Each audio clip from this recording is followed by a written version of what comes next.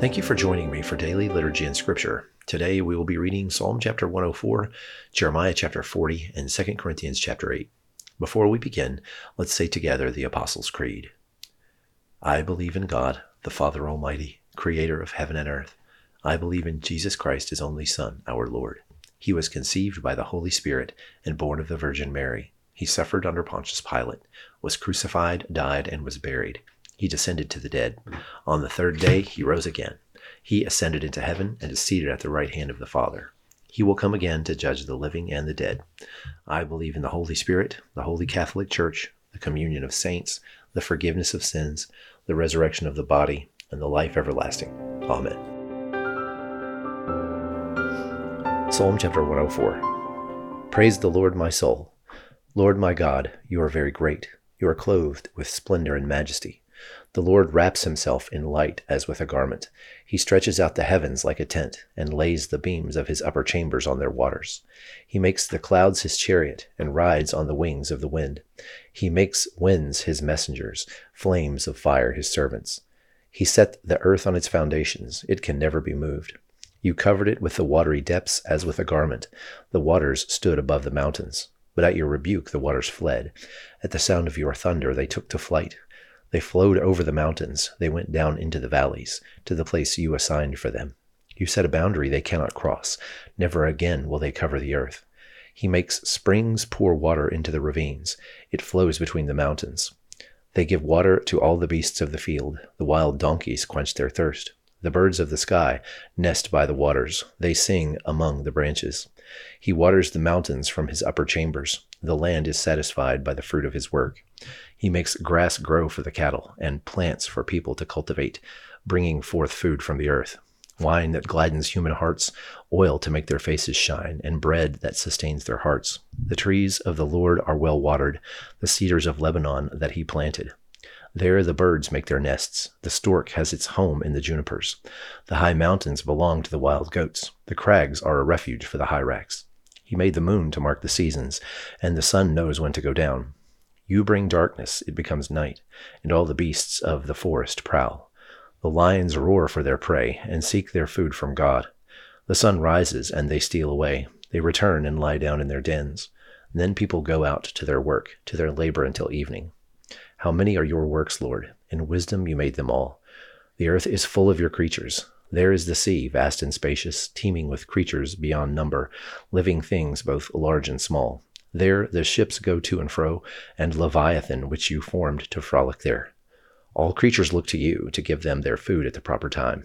When you give it to them, they gather it up. When you open your hand, they are satisfied with good things. When you hide your face, they are terrified.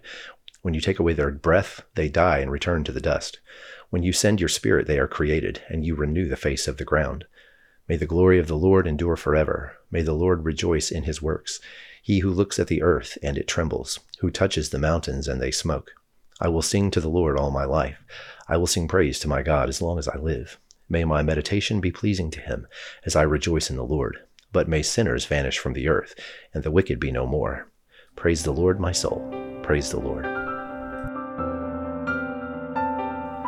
Jeremiah chapter 40. The word came to Jeremiah from the Lord after Nebuzaradan, commander of the imperial guard, had released him at Ramah. He had found Jeremiah bound in chains among all the captives from Jerusalem and Judah who were being carried into exile to Babylon. When the commander of the guard found Jeremiah, he said to him, "The Lord your God decreed this disaster for this place, and now the Lord has brought it about. He has done just as he said he would. All this happened because you people sinned against the Lord and did not obey him. But today I am freeing you from the chains on your wrists. Come with me to Babylon if you like, and I will look after you. But if you do not want to go, then don't come. Look, the whole country lies before you. Go wherever you please." However, before Jeremiah turned to go, Nebuzaradan added, "Go back to Gedaliah, son of Ahikam, the son of Shaphan, whom the king of Babylon has appointed over the towns of Judah, and live with him among the people, or go anywhere else you please." And then the commander gave him provisions and a present and let him go. So Jeremiah went to Gedaliah, son of Ahikam, at Mizpah, and stayed with him among the people who were left behind in the land.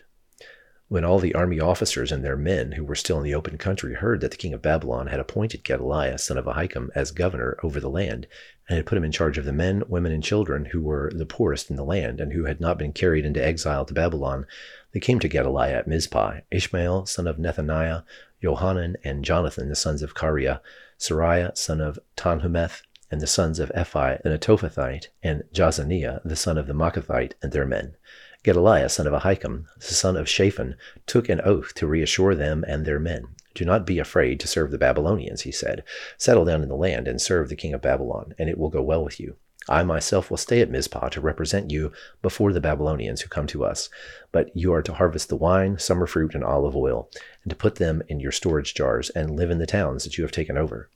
When all the Jews in Moab, Ammon, Edom, and all the other countries heard that the king of Babylon had left a remnant in Judah and had appointed Gedaliah, son of Ahikam, the son of Shaphan, as governor over them, they all came back to the land of Judah, to Gedaliah at Mizpah, from all the countries that they had been scattered.